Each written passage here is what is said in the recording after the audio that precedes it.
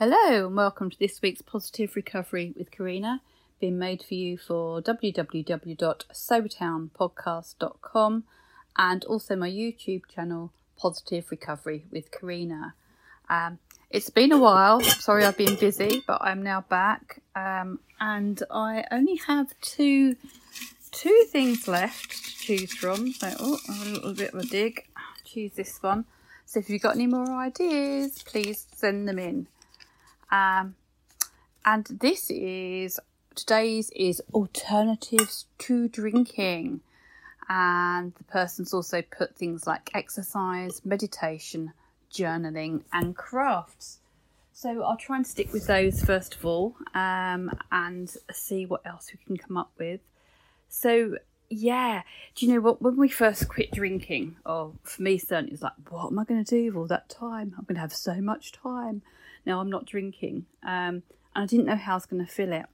And now 2 years on, I don't know how I ever had time to drink, because we find so much to do in sobriety, and we find things to do that we didn't even know that we were going to enjoy, or we pick up old stuff that we used to do. If you just try and think of things that you used to do before you started drinking, things that really, really gave you pleasure and joy, and then drinking just overtakes all of that, and we don't do any of that anymore. So it's not great. So think of small things that you used to do, or some things that you always wondered if you could do, and make a list, and that can give you some motivation to distract and keep yourself sober. But looking at this, first of all, we'll look at the ones that the person's put down here, which is exercise. So yeah, exercise is a really good thing to do, because it feeds our reward pathway. It feeds the dopamine and gives us dopamine and endorphin stimulation, which is our feel-good chemicals and our pain relievers. And so it's really, really good to exercise. But for some of us, we can't go out and do sort of big amounts of exercise. And exercise doesn't have to be that. It doesn't have to be a marathon. It doesn't have to be a Zumba class. Although there is a seated Zumba near me that I must look into. I'm going to commit today to do that, because I keep saying I'm going to do it and I don't. But it can just be a little bit of exercise, whatever is good for you. And I have a baseline of exercise, which is only 200 feet a day, that I have to walk 200 feet a day outside. Obviously, I walk a little bit more around my home. But I have to get outside each day and do 200 feet. And if I can do a little bit more, then that's great. And if I can't, that's okay. And if I don't do it, well, do you know what? I'll just try again tomorrow. And I do that with certain things. Sometimes I try, and if I'm around my the area that I live in, I'm quite confident in that area, so I'll try and do that without any walking aids. But if I'm out and about, then I'll have to have walking aids. So it's okay to have assistance with your exercise as well. So when we talk about exercise, many people get put off by the word. It's like, oh, I can't do that, because we have thoughts of doing these massive tasks. But we don't have to. We don't have to leap into a half marathon, or, as I said, a Zumba class or aerobics, or going to the gym and pumping iron. Exercise is something, just a gentle walk, and it needs to be in the limit that we can do. Don't set yourself up to fail. Just get yourself a baseline. Do that each day if you can. I again today recommit to doing my physio exercises every day, because I haven't been doing that, or life's taken over. So things like just physio exercises are exercises. Yoga is a great peaceful exercise. And I'd like to say that meditation is a kind of exercise, which is next on the list as well. Because we're exercising our brain and our mind in trying to calm things down. And meditation can be a really tricky thing to do. And I used to find it really hard. And I do still find it hard, but that's because I don't practice enough. And with meditation, what we need to do is we need to practice. It's not something that comes naturally to us anymore. We just have to practice, and practice makes perfect, right? Whatever perfect may be. So I've been lucky to go with the lovely Houndless a couple of times to a couple of meditation retreats, actually, and we've had a really good time there and learnt some really amazing things. And and learn a lot about meditation and different ways that we can meditate, and sort of meditation tricks. So one of the things that the Buddhists say is that that our mind is actually in our chest, in our heart center, so your heart chakra, the bit where you automatically touch when you feel loved or emotional, or whatever. That is where the Buddhas feel their mind. So just touch that area now. Just put your palm to that area and just feel the connection. And that is where Buddhists feel that our mind is. And I talk about Buddhism because it's not a religion, so don't be put off. Buddhism is a spiritual way of being, and with that is a lot of meditation comes from there. Metta, loving kindness, comes from Buddhism, and so does mindfulness, which many of you know I'm a great fan of mindfulness. So so meditation, that they think about your mind being in your heart rather than in your head.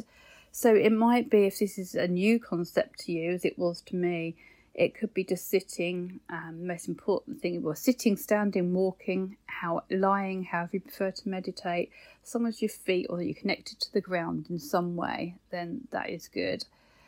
And just firstly, sort of focus on your breaths, just slow and gentle. Don't change it, just the in and out breath. And then gradually try and bring your mind down to the centre of your chest. And it really helps. It really helps that monkey mind. It helps stop it. So that's one trick, first of all, with meditation, is to bring it down to the centre of your chest.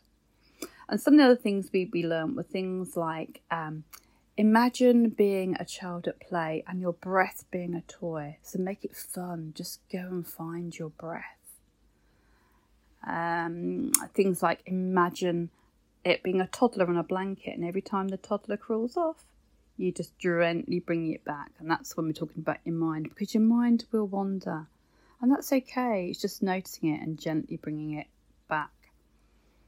Another trick was to imagine your mind as a calm sea, and every time you have a thought, it can be a ripple, and you have the choice to make it into a crescendo of a wave, or just to bring it slowly back in again.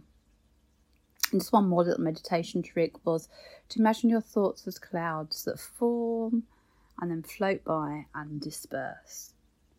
So they're just some ideas to try and concentrate on your meditation. But there's lots of meditation online. Have a little look. But meditation could be simply just sitting straight back, feet grounded, or walking, or standing, or lying, and just focusing on your breath. Just, I am breathing in, I am breathing out, I am breathing in, I am breathing out.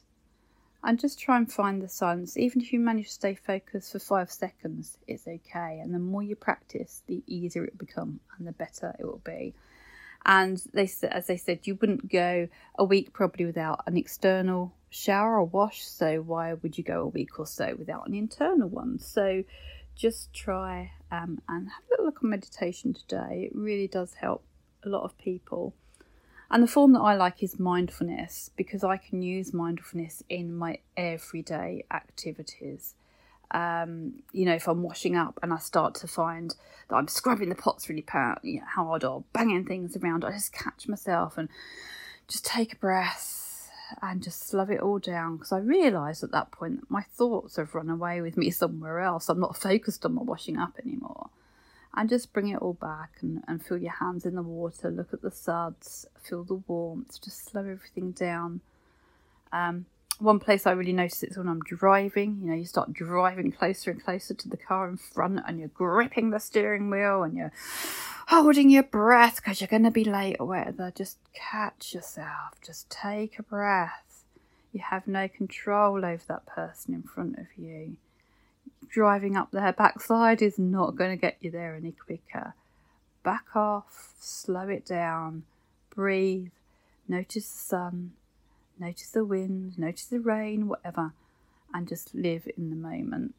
And that is the great thing about mindfulness. It's catching ourselves, being anywhere but in the moment, and just bringing ourselves back to the moment. The other thing we've got here is journaling. So we're looking at alternatives to drinking. Another thing is journaling. And journaling is a really good way to record our feelings and emotions and how we are. I didn't keep a journal per se. I kind of wish I had, in a way, now that I'd kept it all in one place.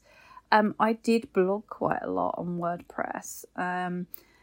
But my go-to was the I Am Sober community, which is a free app. Brilliant community on there, so supportive. If you're thinking of giving up drinking, or if you have given up drinking, the thing I most recommend is find a community. That is one of my alternatives to drinking, is to connect to a community, a sober community that will get you, that understands you. I can thoroughly recommend the I Am Sober community. They are amazing. There is no judgment there. People walk beside you, they hold your hand, and they cheer you on. And, you know, if you have a slip or a fall down, it's okay. They just help you pick yourself back up again and just carry on moving forwards. So I did most of my journaling, in inverted commas, on there. I posted every day.